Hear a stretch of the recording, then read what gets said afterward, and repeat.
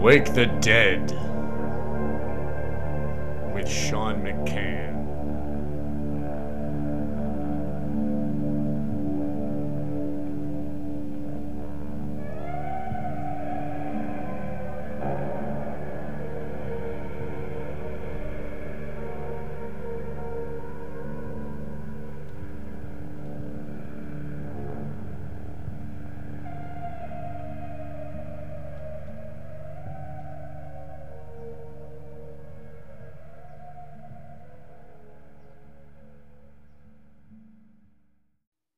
Answer what you like. You don't have to answer whatever. You know, it's I, free. I I'll say what I know. It's right. Good. Yeah, Yeah, yeah, yeah. And I feel confident. studied him for 20 years. Yeah, Right. I'm confident in what I know. I've studied him for 20 years. I haven't read his books like fully for maybe 10, Yeah, but I mean, I remember a lot of everything what I've that's read. great.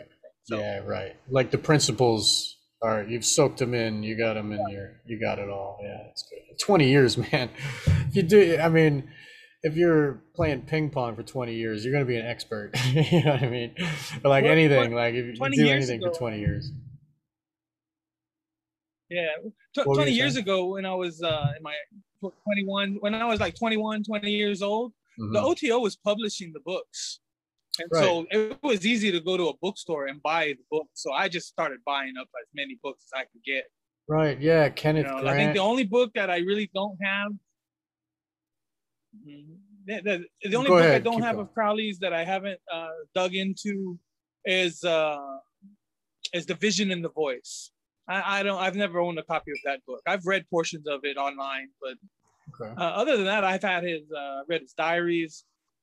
I've read the Confessions, his Right. big The drug hagiography. fiend and So that Diary of a Drug Fiend. Diary of a Drug Fiend is like a semi autobiographical. It's a lot of fiction, and oh he really? tells you it's not Yeah, it's yeah, true, yeah. but it's not true. Yeah, he tells you it's a true story, but the names and the situations and a lot of it has just been changed to fit Yeah, yeah. my story. You Yeah. kind Do of see you what I'm think it saying? does it turn Like he into has like a an story he wants to ego tell. aggrandizement? Is it like an ego aggrandizement, or is it he just wants to be I creative? think a lot of it.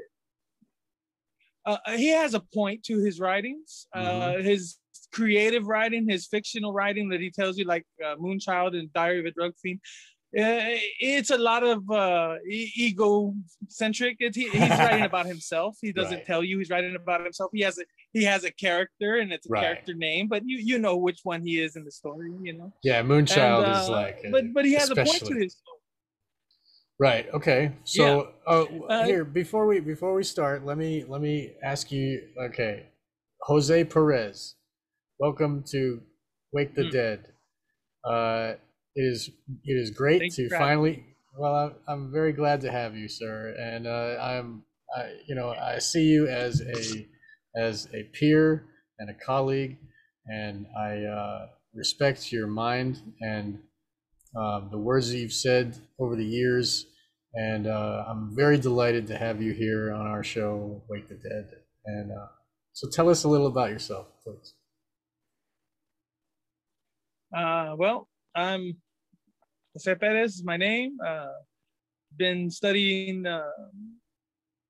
the occult and ceremonial magic and Aleister Crowley since I was maybe about 17, 18 years old. Um, from there, I grew on to other things. You know, I did not stay focused on that. I've also studied Buddhism. A lot of the ceremonial magic and that Crowley incorporated has to do with Buddhism.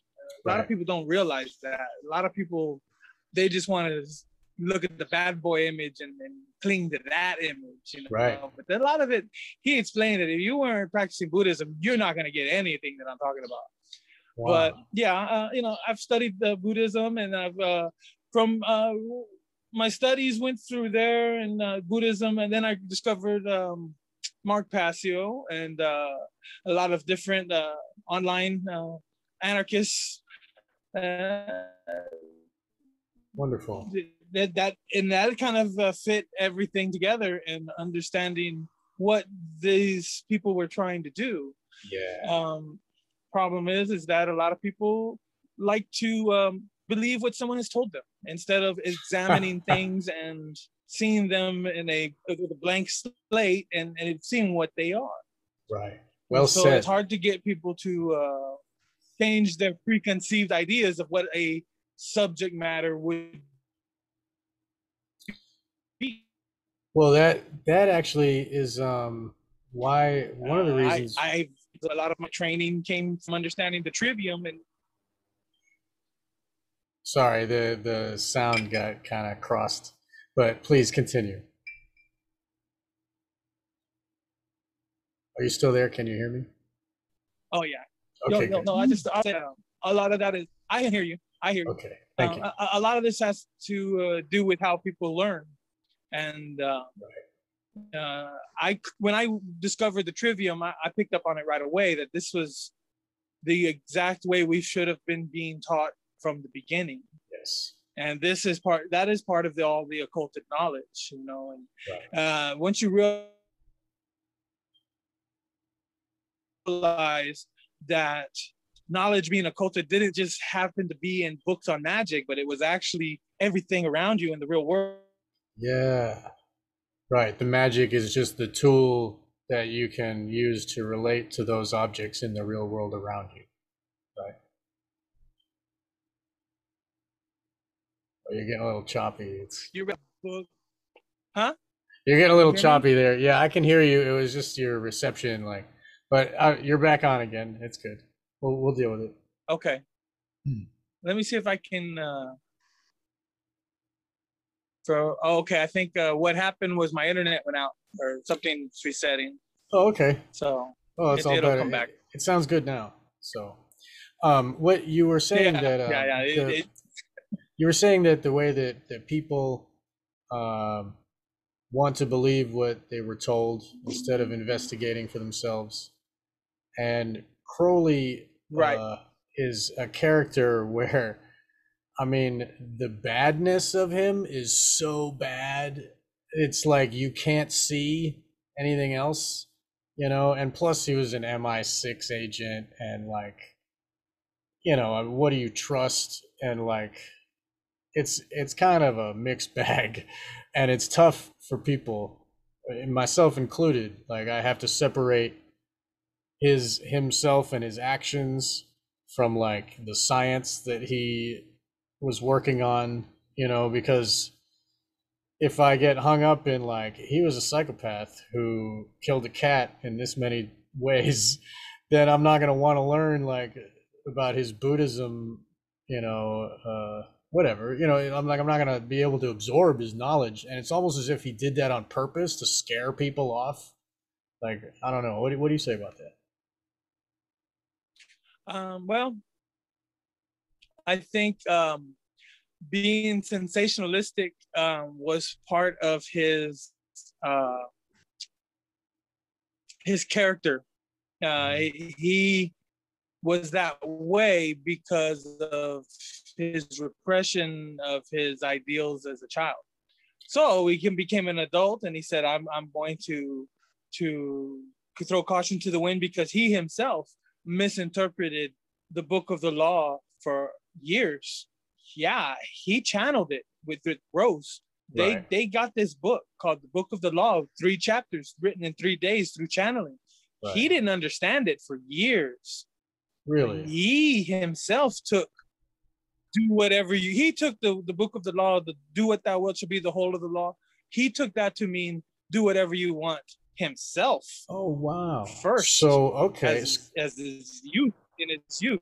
See, when we're reading in the book Magic Without Tears, Magic Without Tears is one of his last publications, and that's why it's one of his most valuable publications, because that's the book that tells you do what thou wilt does not mean do whatever you want. Right. He had to learn that the hard way. He has the wisdom of an aged man.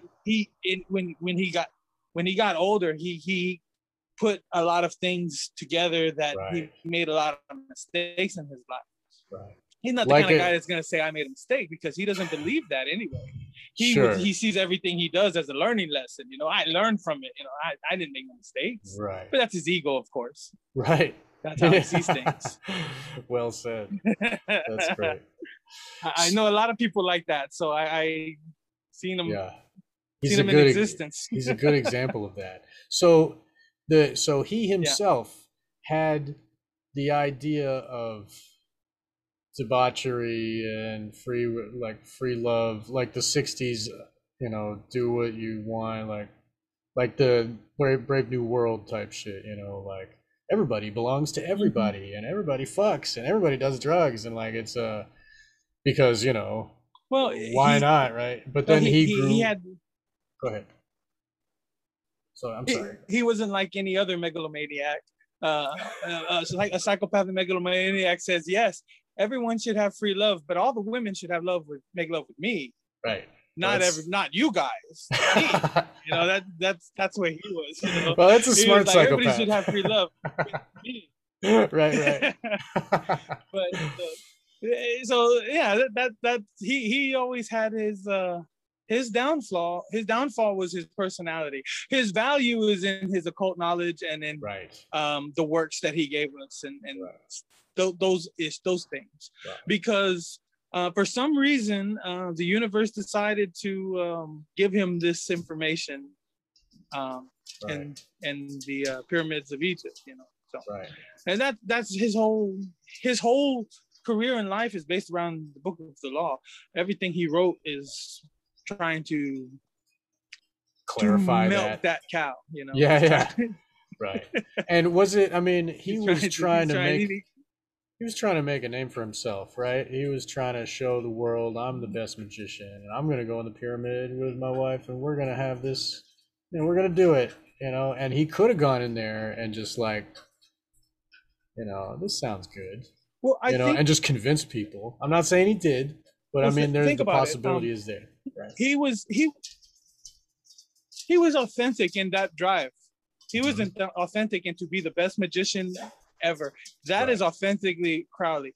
What Crowley didn't understand was that the magicians that run the world weren't going to let him in the club unless he played ball with them. Right. And he was not a follower. He wasn't going to bend at the knee. Good. Yeah, he wasn't going to bend down and kiss their rings. You know, he was going to be who he was, and that was where the occult turned on him. They used him his whole life, and when he became invaluable, when they didn't need him anymore. Right. Yeah, the occult people that run the situations of the world, you know, they knew about him. They knew what he was doing his whole life. They had dibs on him his whole life. And when they didn't need him anymore, they published what they needed to publish in the newspapers, and they make him into the wickedest man on earth. So nobody will listen to him again. Right. That makes total sense. I mean, look at what they do now to people. And he knew that. That's why he relied on himself. That's why he went ahead and started this. I'm going to write books on Thelema. I'm going to have students of my own, because he wasn't going to get anywhere with the club. Of course. And so that's how Thelema started. That's how he started having followers and everything. He did that because he needed money to eat and pay rent. He used up all of his, all the money from his family. He used up all his yeah. So. Because he's not a working man. Yeah, he's not a working guy. My son's coming out to say hello. Howdy. Hey. Hi there, young man. Real quick. Howdy. Hi. Yes, I see curly hair. Hi. That's a smile. Marshmallow. Oh yeah. Marshmallow. That's a cute smile, man. Sorry about that. No, man, that's beautiful. That's great. He wants popcorn, so smart. But his brother told him, "Oh, I don't want any right now, so he's not gonna make it." The older brother has to help him make it. Yeah. Kenny, yeah. Yeah. That's cool. Man, that's cute. How many kids you got? Really, I forgot. I think I've heard before. 3. 3 kids. Yeah. I have That's three: that's wonderful. one How old daughter are and they? two sons. Beautiful. That's My beautiful. daughter's 16. My older son is 14, and he's 6. Wow, that's great. So Well, that's the great that work, takes up my man. time. That's Mhm. most of my time. That's the best time. Yeah, that's what Yeah, I yeah. I try to. Right, right. I just try to keep knowledge alive. That's all That's I can right. do, Yeah, man. and You're gonna make. I teach them, and That's right. that's all I can do. That's my goal with my son, like just to make him the perfect little warrior for to kill the state. You know what I mean? Like I'm giving him all the fucking. I'm just gonna plan on. And Jennifer's telling me, what if he doesn't grow up to be anarchist? And I'm like, what? Like, it just doesn't fathom to me. How does that? How could he? But I'm like, of course, I'll love him anyway, and whatever. But that's the goal is Yeah. to make. Well, I mean, I'm not a rich man. I'm not a rich man, so Me neither. I've had to subject my children to public school, and Right. I just have to tell them, you learn what you need to learn. I don't want to mess up their thinking because I understand that it's a game. Mm-hmm. And I tell them, you have to play the game. You have to. They want you to get to the next grade level. You have to play Yeah. their game. That doesn't mean you're getting educated. I'll help you get educated. Yeah. But what they want you to do is you got to play the game, which means you got to memorize all that nonsense they want you to learn. Yeah. And it's okay. It's one thing. It's one thing to do it and not see it. But I'm telling you what you're seeing. Yeah. I tell them this is what you see, and they see it. They're Good. like, oh, okay, I see it, because they recognize now truth. that some other kids play the game different than other people. Yeah. And they see it. They see that it's a game that Okay. and sometimes they don't want to play it. Nobody I does. tell them, okay, I understand. I Right. understand. I Right. understand. You were there too. Y'all didn't get good grades this year. I understand you don't want to play their game, but that's Right. their game. I know. Nothing I can do about it. I know. And the only thing I can tell them is that one way or the other you have to get a piece of paper to work in this world. Right. And if that's not part of what slavery is, I don't know what to tell you is.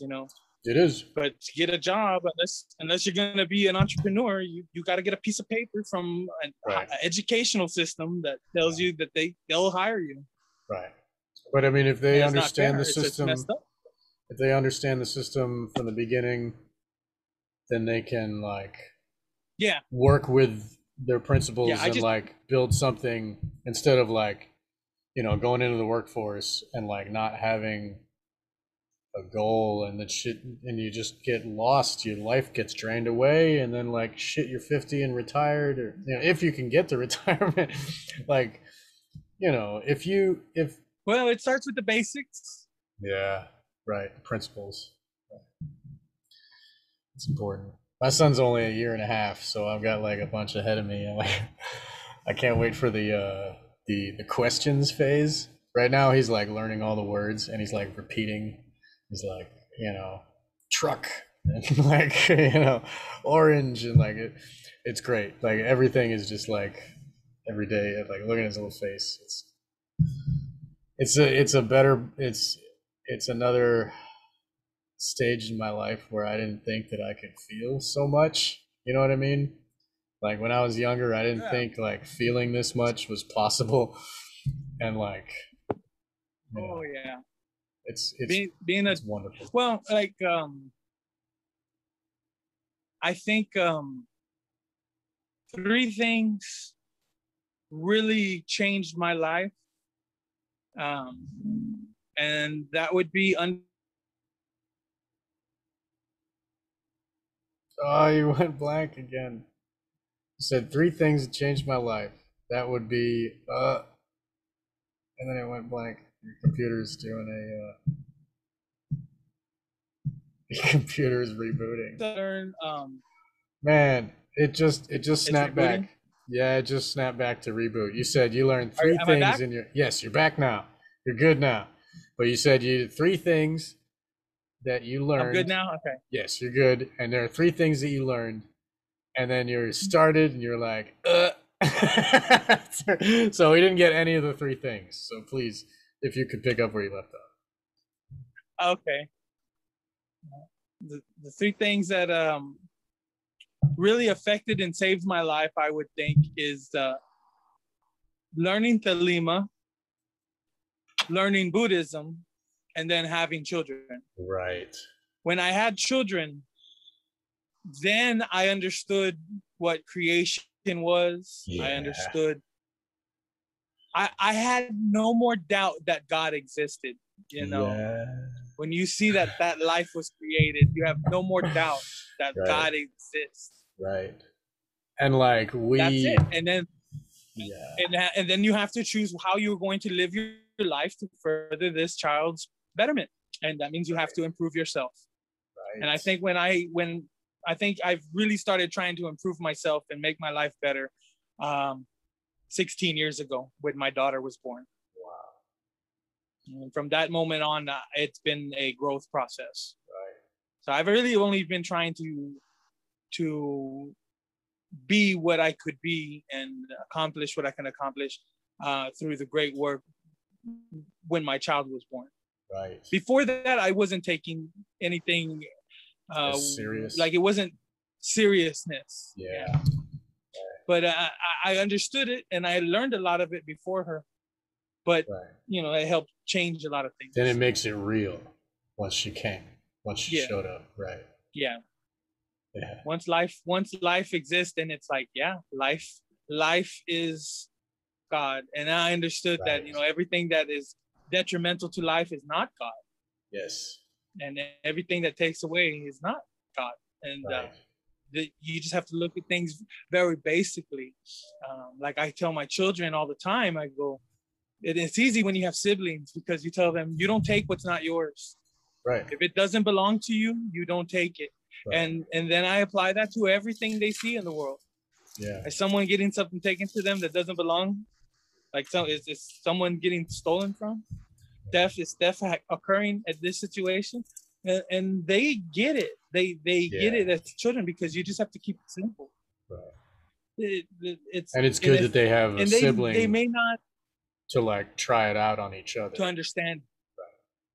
Right. Because love is the law, and they have to love each other, and their blood. You know, their brother and sister. And I tell them, well, now apply that. When you learn that, then just look at the world and realize everyone's your brother and sister. Wow. Don't treat them like they're not your brother and sister. Treat everyone like they're your brother and they're your sister. Right. And that makes it a lot easier to have the compassion to care for everyone. Yes. It's not easy because a lot of people forget that inside themselves because they're egocentric and they're secondary psychopaths, and they forget that we're all brothers and sisters, you know? Yeah. But and and like the system, like anyways, I think we're getting off topic. We are, yeah. Shit. Okay, yeah. So the three things. So you started with your three big mental expansions of your life. The first one is Thelema, right? So you at 19 years old. Thelema, yeah. At 19 years old, you decided. Well, please continue. Well, I was raised Catholic all my life, and at some point, about 14 years old, 15 years old, I gave up on it. I gave up on God, and I said, "This is all bullshit." Yes. But I come later to understand that that's what religion was. What was bullshit, not God part. Exactly. But I gave up on it, and I deviled into the darkness. And part of deviling into the darkness is discovering Aleister Crowley. Right. One thing I took to heart from what the Book of the Law says is that you're not supposed to take in anyone else's interpretation or commentary. If you ever to read that book, you're not supposed to have understood it from anyone else's point of view prior to reading it. Oh. That way, your absorption of that information gets absorbed into you with a beginner's mind. Okay. To where you don't have a preconceived notion of what this book is talking about. Right. And that's the best way to learn from it, Right. because that way the spirit channeling the information into the book is reaching everyone on an equal basis. Right. Now, when I read that book, it the truths within it resonated with me, which are, I understood to do what thou wilt shall be the whole of the lost shore. That's the juicy fruit that gets you wanting to read the book, Right. That's But the bumper sticker. to understand quote. that the second part, that's the bumper sticker, yeah. But people always forget the second part. The second part being love is the law. Love yes. And in my mind, that always meant, care. That always meant agape. Right. It always was, that you weren't supposed to be an awful person.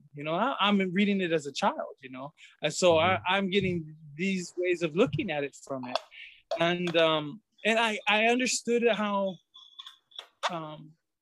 what a lot of people were reading into Aleister Crowley was, they took this knowledge and everything, the first book of it, which is and they just ignore everything. They treat it like people treat the Bible. They take what they want and they leave the shit. Like right. People do that all the time with Aleister Crowley, and that makes sense. They wanted to do that because they want to justify their moral relativism. Yeah, that's all it is. It's as simple as that. They'll take it to justify their moral relativism. Right. And Crowley's whole idea was he wasn't going to judge people. He wasn't going to tell people don't do stupid shit. He was going to tell people do what thou wilt. And now it's up to you. Are you going to figure that out, or are you going to just stumble around and kick your face in the dirt all the time? Right. Because what the book of the law tells people is, you have no right but to do what your true will is, and if you do that, no one's going to tell you you're wrong. Right. So where are all these people coming from where they feel adverse and they're at conflict with the world around them because someone is telling them they're wrong? Well, maybe they're not really doing their true will, because they're stuck in ego identification. They're stuck in doing someone else's will that was programmed into them. Or they're stuck doing a slave job, wage slave. That's another form of not doing your own will. But the thing, is that you have to look at it. And, see, I've always been an artist, so good. Making money has always had to be something that I've looked at it like, well, secondary. I do this, but this isn't who I am. Right. Me too. I've always worked in a shipping and receiving context. Mm-hmm. So it's like I'm not harming anyone in doing what I'm doing. My actions are I take a package, I ship it out, I receive packages, and then that's about it. I'm not, but I understand I work in the printing industry, and there's a lot of propaganda that flows through in and out of there. But a lot of people underestimate the power of propaganda, and I understand why, because they don't understand that. For instance, when the internet and the computer age came, they said, well, printing industries would be obsolete. Everything would be digital. But that wasn't true, because propaganda's printed on paper. Right. They do more. They make more gains in mind control with stuff written on a piece of paper. Yeah. Than they do on the internet. Yeah. Look at business. I mean, look at the stock markets and shit. I mean, I guess that's all digital now too, but I don't know. I guess we're getting sidetracked. It's digital, but there's a lot of people reading newspapers in those pictures, right? Yeah, that's true. And the newspapers the printed. Right. They because they're looking at the finance page, Right. Yeah, that's true. With those fucking occult symbols,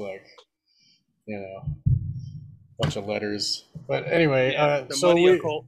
Right. Like, I mean, it's all basically the whole system. Everything around us is like different levels of occulted systems run by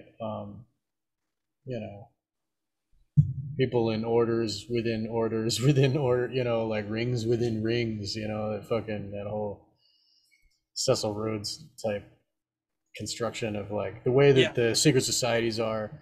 And so I mean, the newspapers are results of that, TV is a result of that. And all these things like were heavily influenced by Crowley. Like they took his idea, like, okay, can we talk about the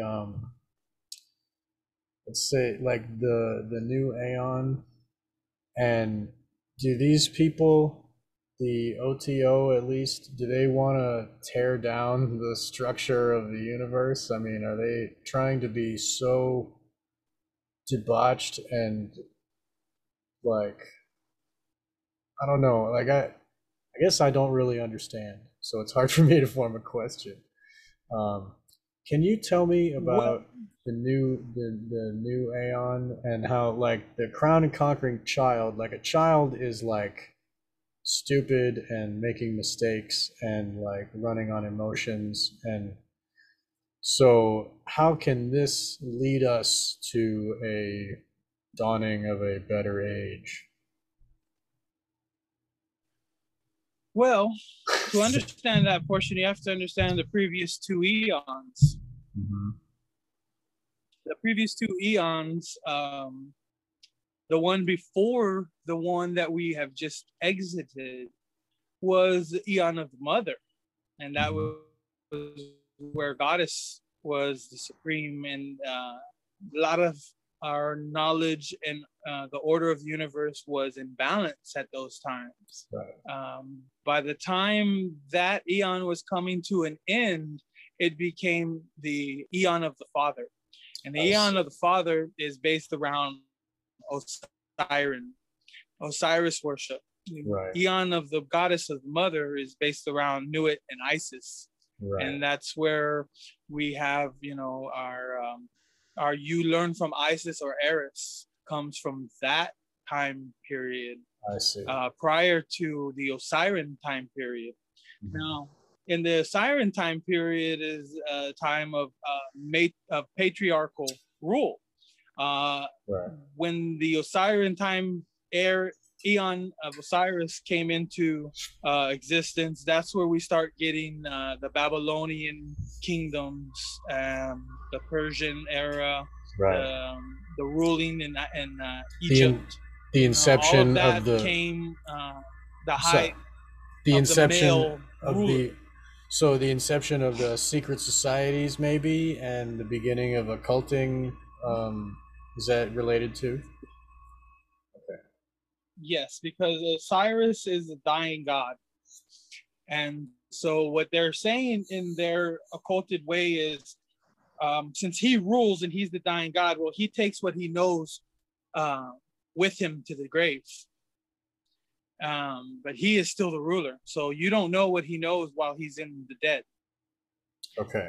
This is a dark occultic view of how they see it, because there's always two sides to a situation, and the Osiris mysteries also gave us the Christ, and in all of these eras that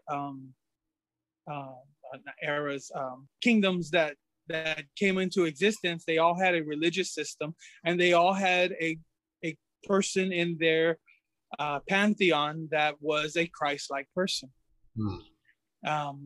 And at times Osiris fulfilled this role because he died and he was raised again from the dead. Right. So like the solar disk goes in like the winter months. Is it? I mean, that kind of idea for me to help me to understand like I'm relating it to the solar. Because the whole Egyptian mythology about Osiris dying and being born again is also about the sun. Right. Dying, coming back in the spring, and bringing life with it. Yes. So there's this. That's one of the problems that exist for the kingdom of for the eon of Osiris. In this time period, we get oppression because it threw the balance off. While the goddess was in control, things were in balance. But once the pantheon changed and it became a masculine energy ruling the earth, that brought with it severity. That brought with it force of strength and violence. Right. And through that became oppression. And that's how we got to the point that we are today, where governments have been refining themselves since the time of kings in order to, how can I rule these people without them realizing they're being ruled? Because every time they realize they're being ruled, I get my castle stormed and they burn down everything. Pitchforks. Yeah. That's what they came down to. Smart. They were like, how do I rule these people without them figuring out they're being ruled? Well, that's what we have today. Right. And that is the pinnacle of that thought process. Right. So we get to the eon of Horus, the child. The reason it seems that way, that a child would be we noticed all the negative aspects of a child, but we forget the positive aspects of a child is a view of things innocently, right? A true understanding of right and wrong before someone told them otherwise, because they're born with it. We're born with knowing natural law and knowing how things are, and they fuck us out of it with their education system. Right.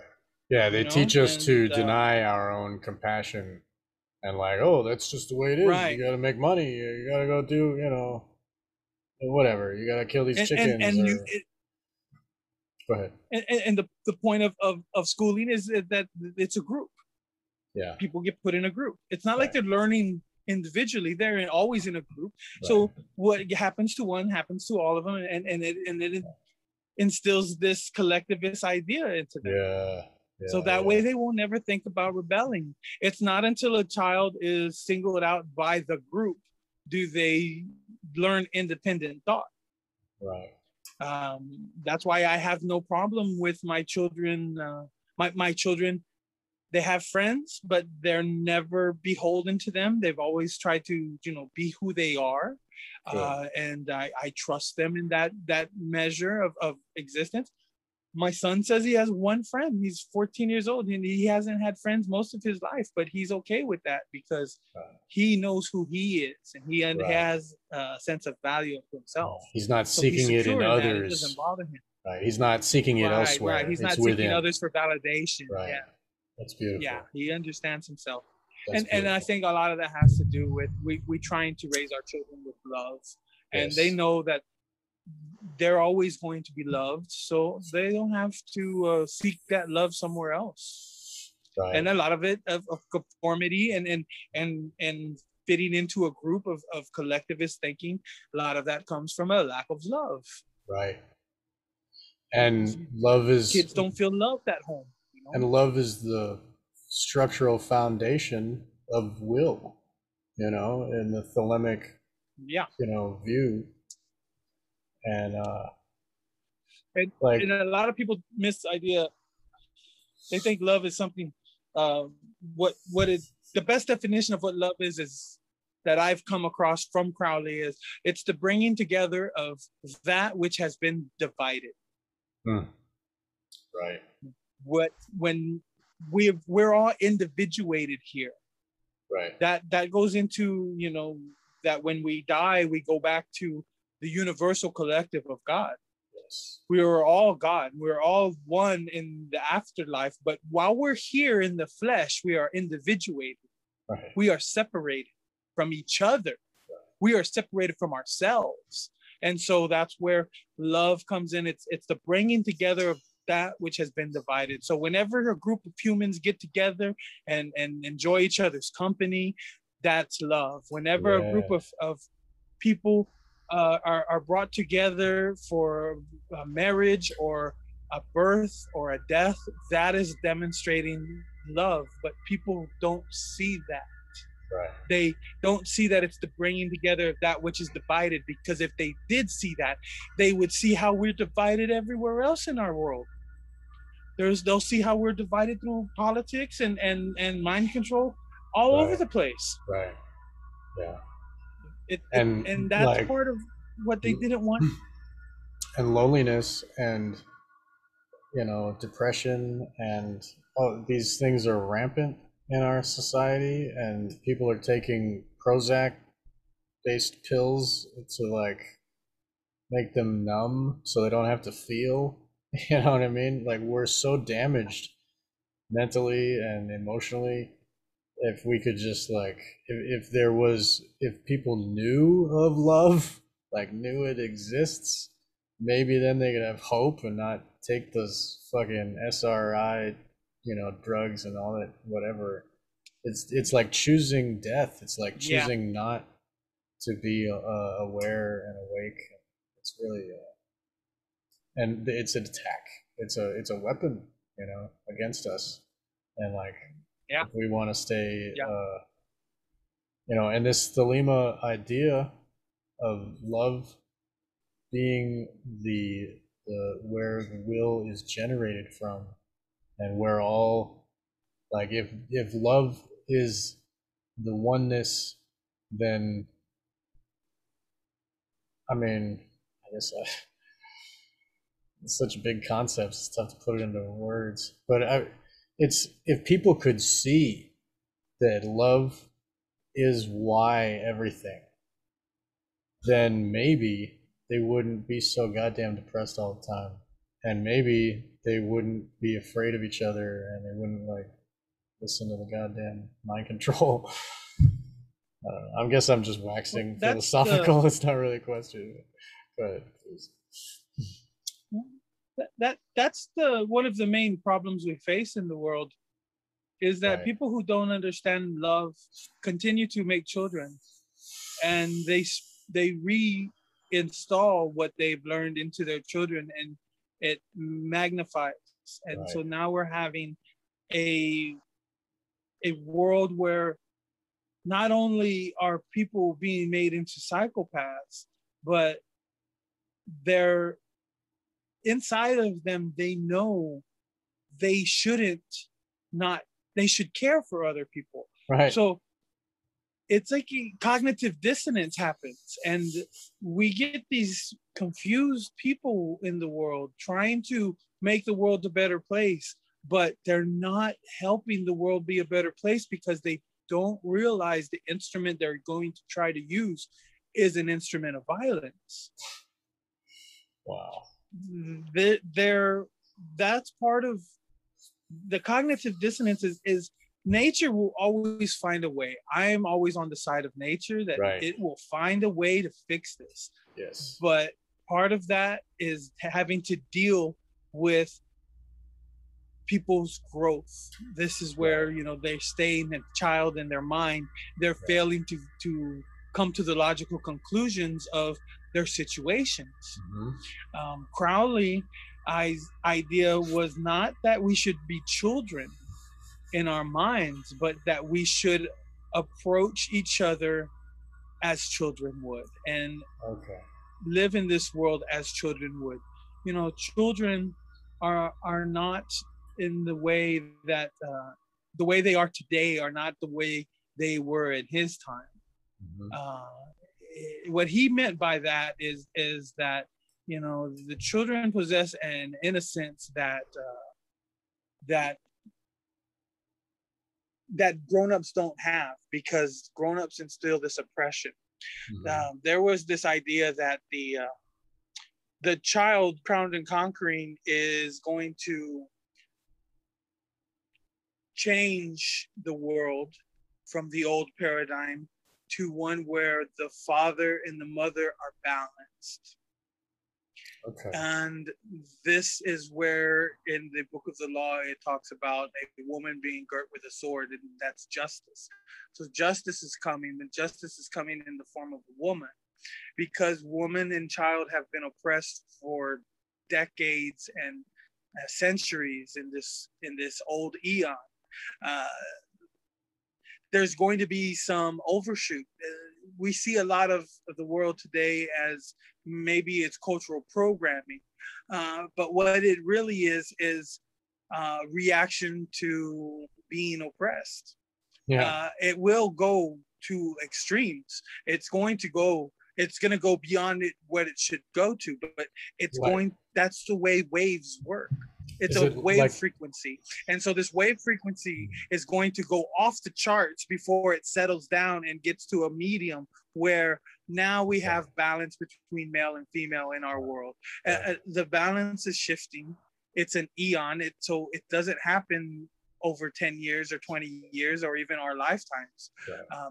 But what is occurring is something that's inevitable.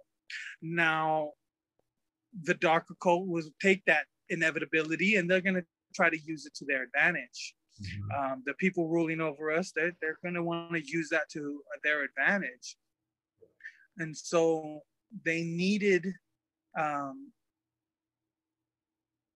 they need people to try to stay, they need to divide the divisions in place, because this whole process of awakening is happening, but it's not happening like the way people may want it to happen.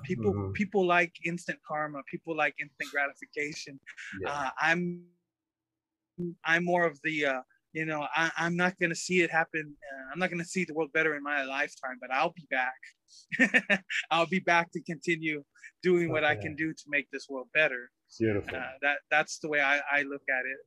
I can't see myself being angry with the world as much as it may seem is warranted, because it's a profound sadness that compassion gives you.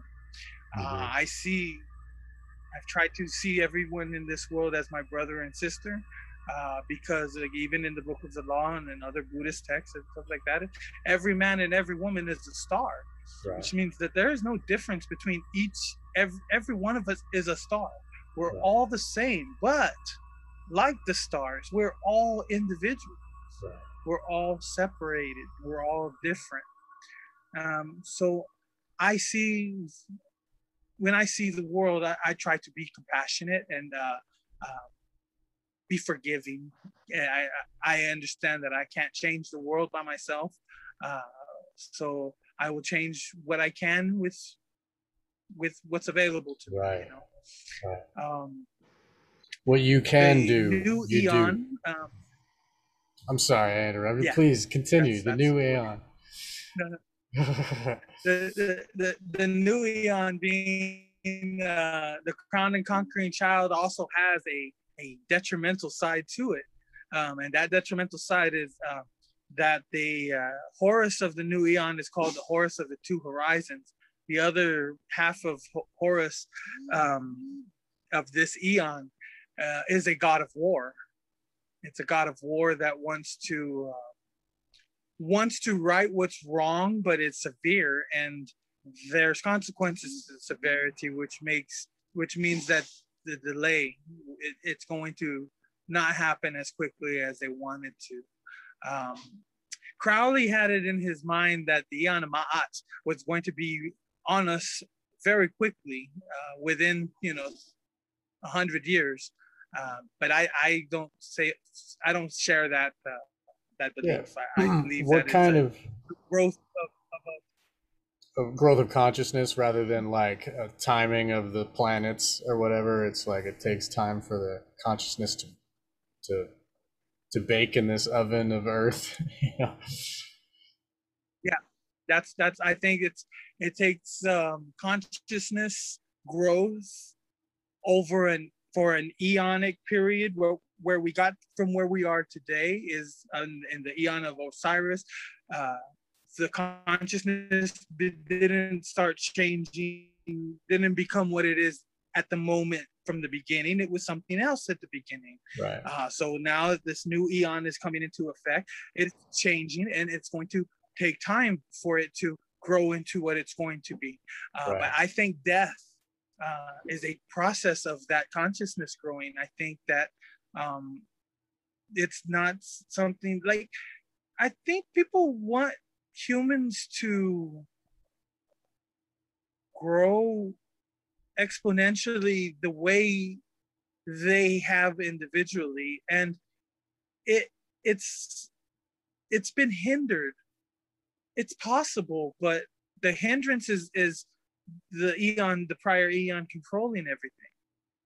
The prior Eon controlling everything doesn't want to relinquish power. It's the dark occult itself. It has gained all this power through the Eon of Osiris, and they don't want to relinquish it.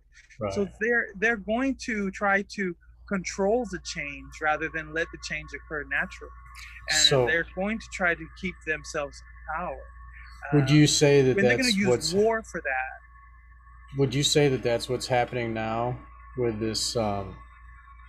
They're kind of throwing everything at the wall and seeing if it'll stick. You know what I mean? Like all of the New World Order shit is all going all at once, and it's like, and they're dividing us as much as they possibly can.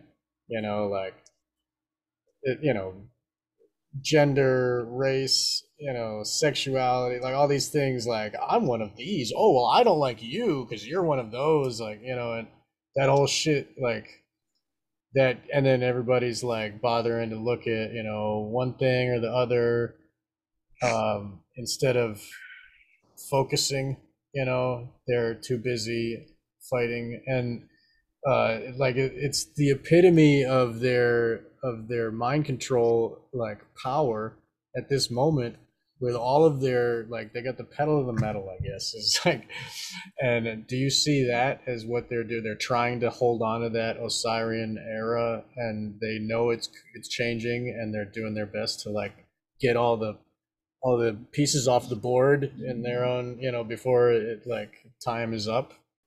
The controllers are putting the pedal to the metal, and they're really amping up everything. All the mind control is like full on.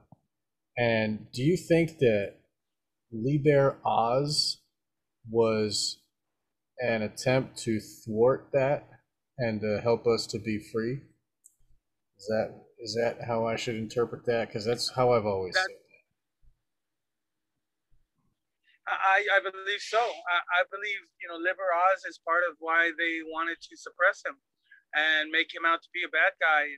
Don't look at his other information. You know, just know that he was the wickedest man in the world, and he said, "Do what thou wilt." And that's all that people need to understand about him, so that they can become more relativists. Right. But a lot of what he was talking about had to do with human freedom and humans understanding. Like, he understood that we were in a childlike mentality, that human beings, even then, people were, you know, kept children by those who controlled them. Right. And part of what the solution to that was that the Book of the Law stated that the law was for all. Now, that means it should not be occulted. Right. The law should be given to all humanity. And so what Crowley started to do, part of why he went into writing his own books and getting them published himself outside of OTO. Well, he said he was the head of the OTO, so he could do whatever he wanted. The OTO wasn't going to tell him not to do it. But the other occult societies in the world, you know, they've really frowned on him publishing the works. Right. And that the whole concept that got him in trouble was the sex magic. Right. Because the controllers understand that they use that to control other people. They didn't want him telling people that you know, unusual sex acts may be part of joining their club. It wasn't something that was supposed to be revealed, you know. Right. You think maybe because they're embarrassed? They didn't like him. I'm just kidding. Embarrassed, but also for the same reason. Why did Jeffrey Epstein have power?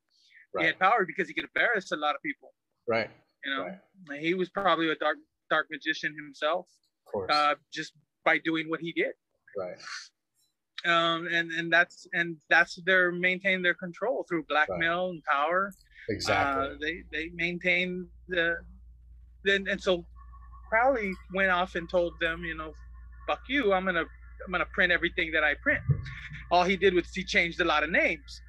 But you know, he told them, if you're not doing, if you're legitimate and the secret the secret chiefs, if they want you to maintain your power, then don't worry about what I'm doing. Right. So he was frowned upon for that. The idea that the spiritual law of an eon should be known by all humanity was a no-no, and they did not like that. Right. Because that's freedom. The basis of will. That's right. freedom. Right. That's Crowley's "do it thou wilt" is freedom, which means anyone that says you shouldn't be free should be thwarted, should be killed. Right. They didn't like that because that's their job. That's how they make their money. They make their money by restricting and ruling people. Exactly. So Crowley's also said like I had said earlier, that every man and woman was a star, which means that there's no difference between any one of us and we're all brothers and sisters. Well, everybody that has been killed in the 20th century was telling us that. Martin Luther King, Malcolm X, he stopped being divisive and being a strict Muslim at the end of his life. And he said, the fighting between people is stupid. We're all brothers and sisters. Right. And then they shot him. Martin Luther King said the same thing. We're all brothers and sisters. And then they shot him. Exactly. John Lennon, Bob Marley, Jimi Hendrix. I mean, they say, a lot of these people died of drug overdoses or they didn't treat themselves right. Jim Morrison. But no, they used drug overdoses. Somebody overdosed them. Right. They were drug users. Like they weren't going to kill them. Right. Yeah, you use drugs to feel good, not to die. Like, somebody silenced them. Someone took their weakness. Right. Yeah, Jimi Hendrix was starting to make songs. He was starting to be friends with the Black Power. And then literally you can't eat. It was the dangerous. amount of alcohol that he had, it was all in his belly and not in his system, and why was he dead and shit? And someone force drank him. Someone made him drink. Exactly. Yeah. And because he was alone, you know what I mean? Somebody came and got him. He needed people that loved him near him to keep him safe. But also look at Kurt Cobain. And the problem. Okay, go ahead. Kurt Cobain was getting to that point. Exactly. Yeah, he was breaking free. That's my thing is that everybody that tells us that we're going to be all right as long as we take care of each other and we're all one and we're brothers and sisters. Every time somebody does that, they kill them. Right. And why do they kill them? Because these people are media people.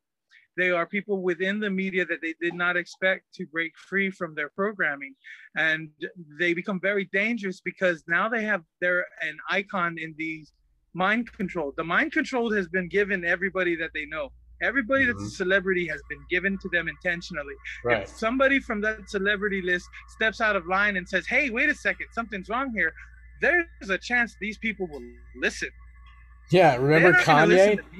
Remember Kanye at that fucking concert? He was like, y'all were played, with the Trump thing, and then they took him away to some re-education. Then he had blonde hair, and he's like, he's, they fucking worked on his brain. Yeah. And then he was sorry, boss. Go ahead. As far as I know, I don't see him being relevant anymore in the media, is he?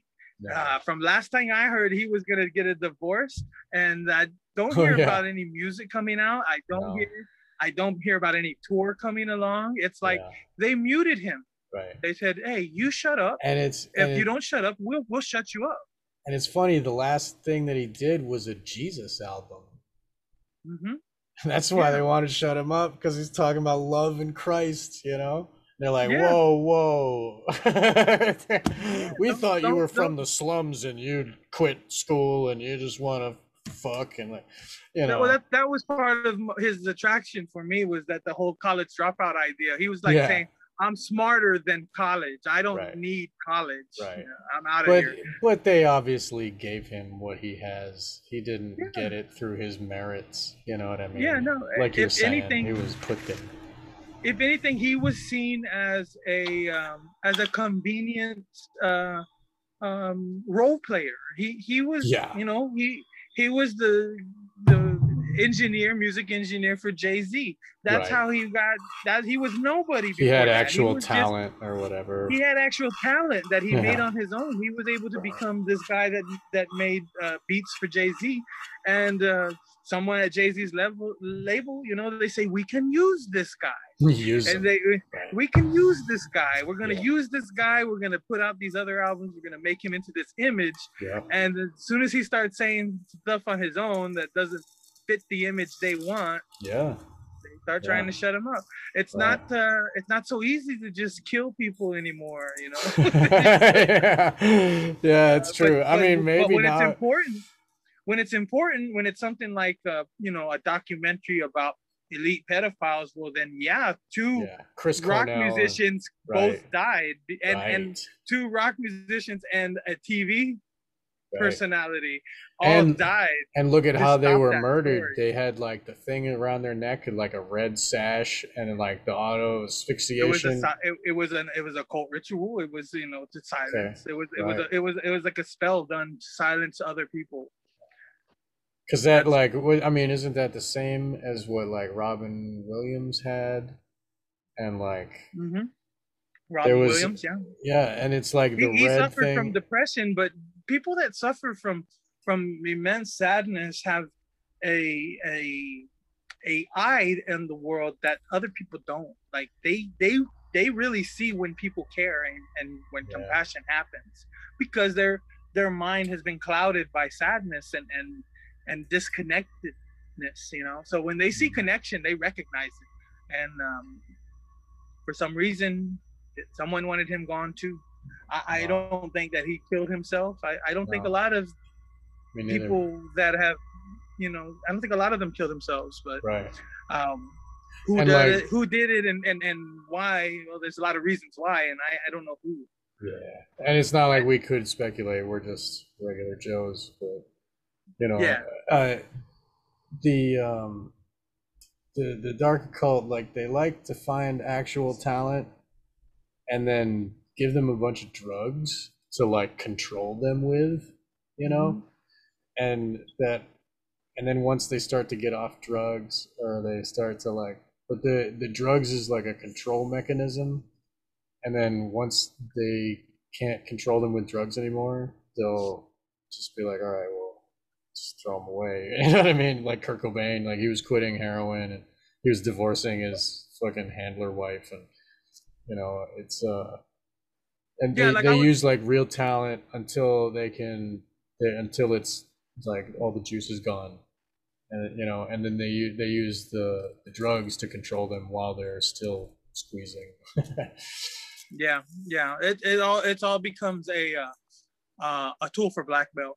Exactly. That's what it all comes down to, a tool for blackmail, because a lot of these people, a lot of times they just fall off the face of the earth, and you never hear about these musical artists anymore. Well, when you think about it, what happened was they were told to do something. They said that's against my conscience, and they said, well, bye, you're gone. Right. But you don't hear them talk about it. They don't say, hey, this happened to me. There has to be some kind of non-disclosure agreement that happens, that, you know, a lot of these people, or maybe they were compromised on the way in, and they got information they got something they don't want being released, so they're gonna. I mean, look at Dave Chappelle. Like, Dave Chappelle almost told us, but then he didn't tell us. And like, you know, what the fuck is? And then the way he does tell us is he tells a story about how a pimp controls his whore, and like that's why he ran away from Hollywood. And then he just kind of like gave us a wink and like, get it? And then we're like, you know, a lot of people are just like, huh? But I understand. Like, Hollywood is the pimp, and all the people are the whores, you know what I mean? And they use them up, and they, you know, they have like a certain length of time before they realize they don't want to be whores anymore. And, you know, Dave was really good about that. I don't mean to fall down into that, but I mean, I don't think they can say anything. I think that in order to get in the group, you got to do something bad. You know, I don't think anybody that's higher up, like look at fucking Dennis Hastert and shit. He was like the Speaker of the House for the longest running of anybody, and he was was a gym teacher that molested boys and was already making payments to some kid, and then they promote him to government, and then he's like the longest. It's like if they know they can control you with something, they pick you, you know. So like they Yeah, choose yeah, you're more accessible. If they don't got nothing on you, they don't want you. You right, can't be controlled. exactly. And and So and that's where they get the idea that part of the economic brainwashing that goes around is that, well, if this person doesn't make any money, how can you believe them? What? Why does that have to do with anything about the truth? What does that right. have? But that's what people believe. They're like, well, how much money has he made? How many books has he written? But that doesn't matter. He's telling the truth. If it's the truth, if it Right. resonates as truth, then what does that matter? Yeah, but they that's part of economic It's mind control. logical fallacies. Yeah, logical fallacy that Right. that he makes a lot of money. He must know what he's talking about. Now, why do you think people believe Bill Gates about anything? Right. Why did they vote for Donald He's not Trump? an expert, but they vote for Donald Trump and they Yeah, vote yeah. for they love Bill Gates and Fauci because they make a lot of money. Right. But how does Bill Gates make his money? His mother was friends with fucking IBM, and his mother and the guy from IBM was like, hey, so I want to make this computer thing, and she's like, oh well, give it to Bill. You know, we need him to be rich 30 Yeah, years from now so that he can he's control the world because they got this plan, you know, and they created Bill. They gave him the job with all that money. They allowed him to fucking do the monopoly type, you know, business practices and stealing intellectual property, and they cleared all the courts for him, and they gave him the greased wheel, and like he's just a product of them. He's just doing it. He's not like it's not from him. Like it's fucked that people think he's smart because he's got money. He's just been given, you know, his fucking dad is like fucking lawyer. Was it his mom's lawyer? But anyway, they're fucking friends with Rockefeller, man. I but mean, his dad was the head of Planned Parenthood. right, was the head of Planned Parenthood and was like one of them So was there's a, the eugenics connection. right, and one of them was banking, the other one was lawyer, and like the mom's grandfather was like the head of the Central Bank of Seattle, and Something like that. yeah, and like Yeah, so they were the local elite. exactly the top of the, and they created Bill. Like imagine him as a kid. What a fucking piece of shit that dude must have been, dude. He's still bad. Like, oh man. But like here in Texas, we have Frost Bank. And Frost Bank has a building in every major metropolitan that they built themselves. So in my estimation, they're in the club somehow because their building in Austin is the one that looks like an owl. Oh, I'm sure you've heard about that one. That's Frost Bank. okay. That owl building? There's one in Nashville that kind of looks like, but it's not Frost. I don't know what that one. It's like AT&T or some shit. But I'll have to look it up when I go And when we're done with this. Look up the Frost Bank building here in San Antonio. Okay. It's a broken spiral. It's like a unicorn horn. It spirals up and then the top of it is all jagged, like they broke it. Weird. Like think of what is the symbolic of a unicorn horn, right? It's purity, it's goodness, there's everything in the movie Legend that you learn about a unicorn. How perfect and pure it is, right? Well, they made a tower that looks like a unicorn horn with it broken off. Right. You know, that reminds me of so to me they're expressing some dark intentions. Exactly. Yeah. And I mean, is it commonly known as a unicorn horn, or is that just how you interpret it when you see it? Okay. It's known as postmodernism. Okay. It's art. postmodernism is Satanism in architecture. Yeah, man. That's funny. Postmodernism is Satanism in architecture. Right.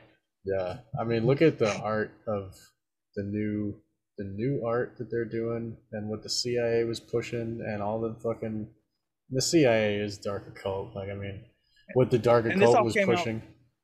And look at 9/11 was an example of that, because they took away two cube pillars that were perfect cubes but pillars, which is balance and harmony in the universe, and they replaced it with the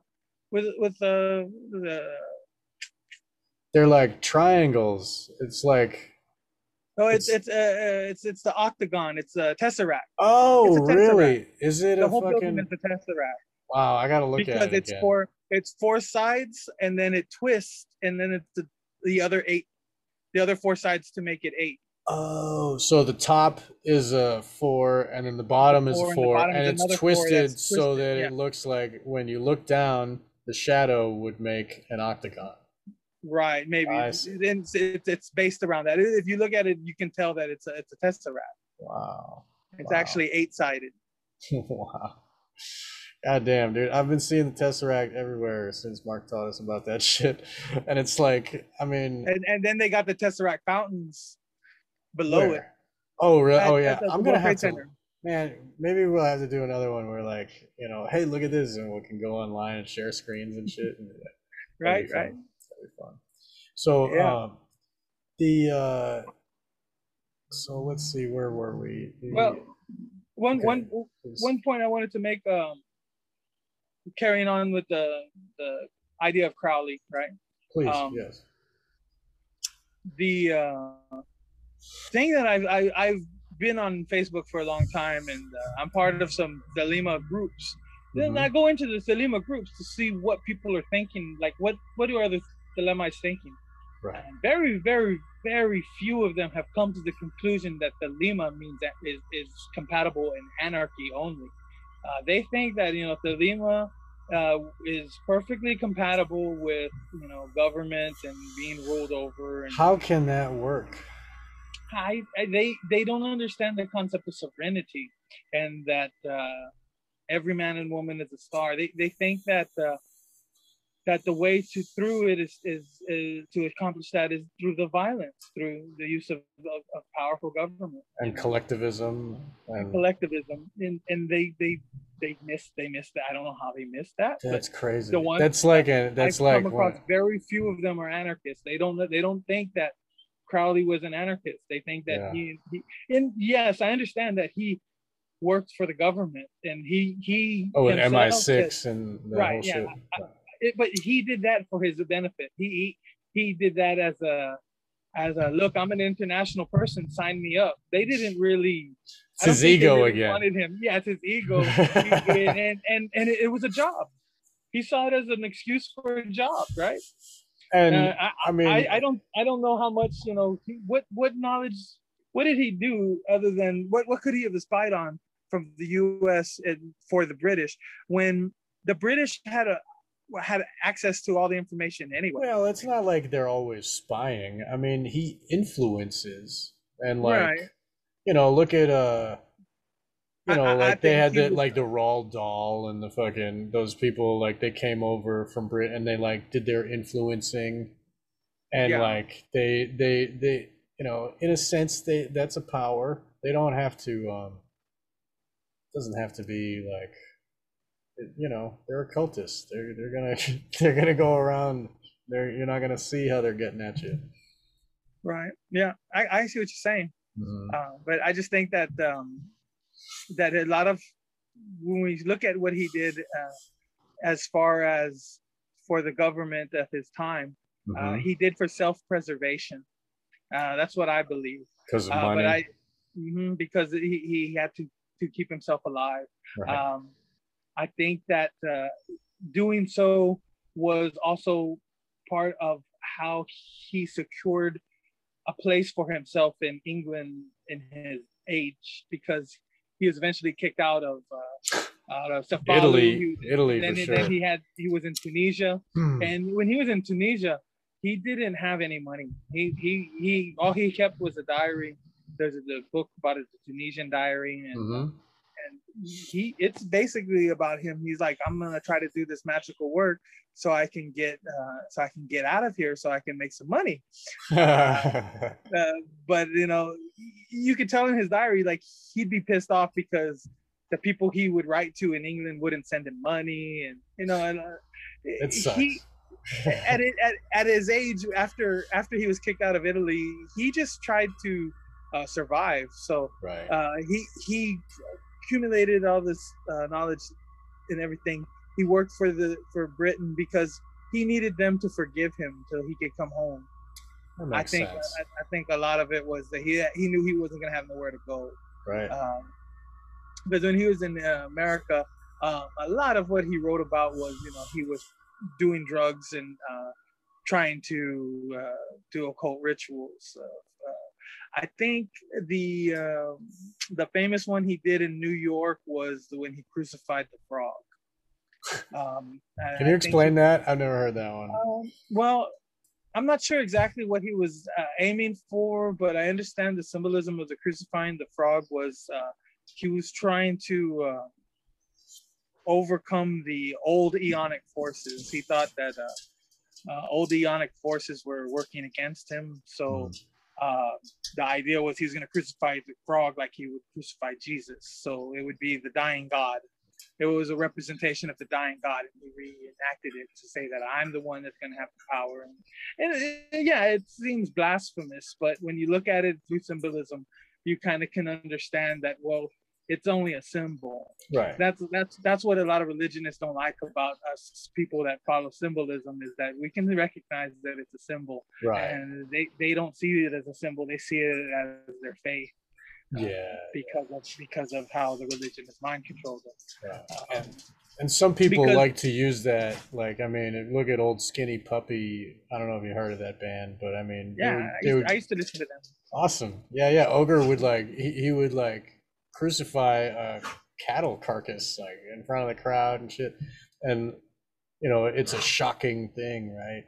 But it has it does something to the consciousness of the person watching, and because they're seeing with the symbols and they're thinking about all these ideas as it's happening, and so it's like an artwork, I guess, for him anyway. I don't know about Crowley. I'm not saying that, but right. Well, yeah, Crowley, you have to ask yourself, okay, well, if this thing happened, and he's the only one that knows about it, but he puts it in his book, so you gotta go like, oh, right.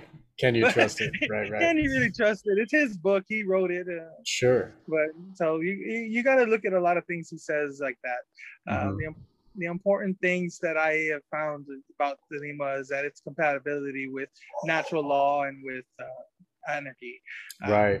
People don't want to admit that. They think that Crowley was a dark occultist solely, which means that he wanted to control everyone.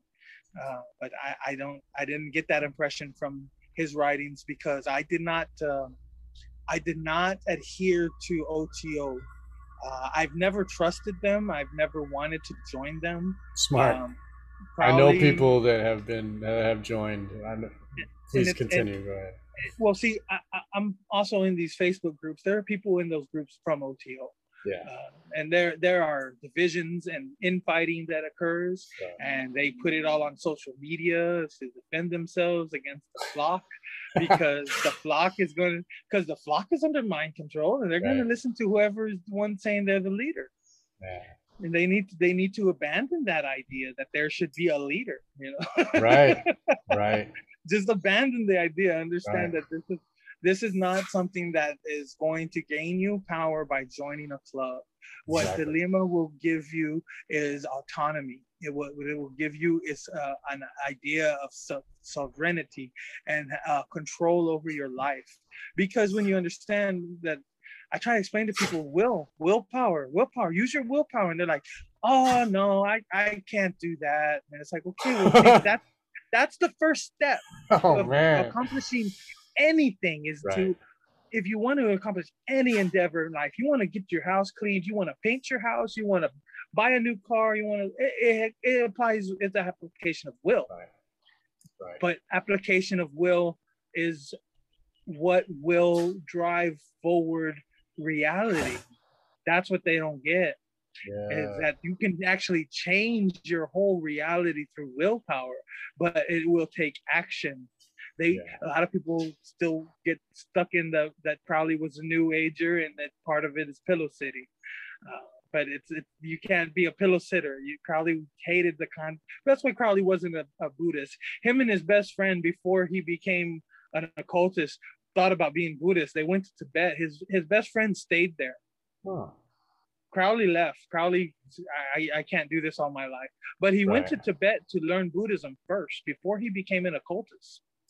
That's good. A lot of people don't realize that. So he went to Buddhism, and then he went into the pyramid, and it didn't connect until later in life that love is the law. Like, I mean, he was focusing on that first part where it was like, you know, like satisfying himself. But even after the Buddhism, I think what was detriment to Crowley's mental health was the death of his wife. The death of his wife and the death of his death of his child. His wife didn't die till much later, but she went mad. So that, in a sense, is a death. That because she was no longer, because the child was the gone. child died. Right. So he had it all together. He kind of understood it from the time that it was given to him, but all of that fell apart. All of that fell apart, and he understood that his mental survival was going to incorporate his ego. His ego wasn't going to allow him to be defeated, because he had already suffered so much through his childhood that got him to that point. With his childhood, you know, he had an abusive father, he was an alcoholic. I think he was raped in school. So, you know, he wasn't going to allow his world falling apart to define him. So what he did was define himself. And he got lost in ego, and he boasted himself and made himself a grandized person, and got people to buy his books and got people to follow him, and became a cult following for him. But a lot of that is running away. A lot of that was him saying, you know, I'm not going to deal with this. I everything I believed in, it fell apart and it's gone. So he gave up on a lot of that, but he understood that it didn't help him in the end. He understood that when he was trying to get off heroin. Right. At that point, that when he was trying to have another son late in life, right? He had to get off heroin in order to procreate. Well, that was part of the issue, but I mean, that's what I've heard. He did have other sons while he was, you know, using still. What it was, he did have the son from his time in Cefalu. Once he was broke and in Tunisia before he moved back to England, he had come to realize that he wasn't going to get off of heroin, and it bothered him. It made him question himself and all his choices, because he believed in the supremacy of the will, and if he couldn't will himself to stop using, well, heroin, what was he? You know, that so that's where he came to understanding that this was his karma. That, you know. You know, it took, this is my karma. And will is his most important thing, and heroin is the one thing that takes away your will all the way. Like, all you want is more heroin. Like, it is nothing left. It's just he was using cocaine to get off heroin. That makes sense. It probably wasn't. Maybe. What is it? Well, there's only, how many drugs does Britain have? Ebola. How many drugs does England have to offer? Like, they run all the heroin and they run all the cocaine. Like, what else you got over there? Yeah, you know, if he had some ibogaine, he probably would have got off. Get off the heroin, right? But and that would have been. And imagine with his mind. Right. That's one fucking thing I never visions he would have Crowley. had. Just being able to, like, ibogaine is like more powerful than I've never had, but ibogaine. I've never had it either, but the closest I've gotten to it is DMT. Right, and like, I've smoked the DMT, but that's like 6 minutes of blast off, and every drug has its own. Like, DMT is different from mushrooms, is different from mescaline, is whatever. But ibogaine I've never had, and I've heard that it is way more totally encompassing, and it's like 3 days. It's like a peyote, you know, but Yeah, more powerful. And that, imagine like with all of his like ceremonial magic, like knowledge and all of his experience, to have an ibogaine trip, like well, that he must have was been flawed. good. Go ahead. Yeah, I was gonna say that's part of his flawed nature of his character. I don't know why he believes so much in the Book of the Law when the Book of the Law say take strange drugs where my secrets will be revealed to you, and he stuck with heroin and cocaine. I really don't know why you stuck with those two. Yeah. He probably would have benefited greatly from entheogenic use Right. if he used more entheogens, but he wasn't an entheogen person You as far know, as we know. You know, well, I I heard don't that have any record of him taking any hallucinogenics. really there was no mescaline. I thought there was mescaline. And of course, hashish, like eating Yeah, hashish, can be very hallucinogenic if you do it properly and eat enough of it. But yeah. you know, but But I if think he looked at that as a class drug. Like I'm the hashish is for the low people. oh right, That's the way he viewed it. You know, right. hashish and marijuana were around, but if he was gonna get stoned, he'd just go straight to heroin. It's so He, like it was a class thing. It it's was like he really was upper sad. class. Yeah, That's, I mean, it's like he's a victim of mind control also. You know yeah, what I mean? yeah. He was just a vehicle for a message. Yeah, I If guess. anything, that's all he was a vehicle for a message that needed to exist in the world, Right, and that message has survived. right. Um, Yeah, the message doesn't care about what his character was. right, The message doesn't care what how he ended up because that's his karma. right, That's what he has to deal with. right. So yeah, he wasn't a perfect person. So you know, a lot of these Facebook groups they almost deify him like he wasn't flawed at all, and it's like he was flawed. Don't put him Man, up on a there's, pedestal. I mean, if you want to look for flaws in a person, he's got the thickest fucking rap sheet, man. Holy Yeah, shit. yeah. Yeah, but you know, but I agree with Law of Thelema. I agree with a lot of Right, the writing. So right, I call myself a Thelemite. That's basis of my understanding of right, the universe. You know, and I tell people the law of will falls under the seven natural law, spiritual laws. You know that it's one of the laws below it. It's a sub law, but it is a law of the universe, just like all other natural laws. It's just you can't break the natural laws and think that you're following the law of Thelema right. because Because it of, explains because your consequences will always have actions. right, There will always be karma in the universe, right.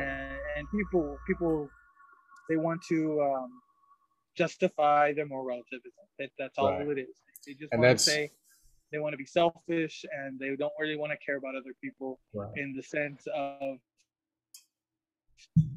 letting them be free or letting Right. them be what they are. Look, for one thing, one thing I wanted to bring up was, you know, people think Diary of the Drug Fiend is about doing drugs and justifying doing drugs, but it doesn't do that at all. What it does is in that Diary of the Drug Fiend, it goes through these people's addiction problems, and they want to get off of the drugs. Yeah. The problem, the thing is that Crowley comes the character in the story that represents Crowley, but the one with the knowledge of how to solve the problem, being drug addicts, is that they needed to use drugs for a purpose. So they were when they would do what he told them, because this is, you know, like I said, Crowley's writing about himself, but he's fictionalizing it, right? Sure. So he like says when you want to when you need to get work done around the house and you need to, you know, accomplish your task, Do take uppers. some cocaine. Yeah, yeah. Do uppers. And if you want during the time to relax, take some heroin, you know. That is, you know, that's what a drug user thinks. Like, Yeah. oh, That I'm gonna go to work and I'm gonna get all this work done better by doing all this you know, it's like their mind gives them all these excuses, like I can have another one of that. I can have another line of that, like, well, it's, you know, and they come up with an excuse, like it's really sad. And the yeah. fucking, and the drugs that heroin and cocaine are the British Empire's favorite shit because it enslaves people. Yeah. Like totally. Yeah. They're mind blockers. They block your mind from expanding. Right. And will blockers. Yeah. Yeah. Yeah. Hey, I'm gonna have to be going soon. Okay, I'm sorry. We've had quite a conversation, man, and I very much appreciate that you joined us here. Like, this has been fantastic, and it's infinitely interesting, and I want to keep talking some more. I'm sorry, I haven't been watching the clock, and I'm sure that you have dinner and your kids are waiting, and I thank you so much for your joining us and for your spending time with me. Thank you. Yeah, sure. I had fun. It was fun. We can do it again. Wonderful. Maybe we can talk about anything. Like if you want to do like a round table or something, you can invite me. That'd be great, man. I'm glad that I'm glad you got the technology working, and your mind is very welcome, and we all need to hear more of you. I think that would be great. Thank you. All right, I appreciate that. Thank you. Wonderful, awesome. Tell your family I said hello, and thank you for letting me borrow you for 2 hours here. Have a wonderful Sunday night, man. Thank you. You too. Bye-bye. Thanks, man. See you.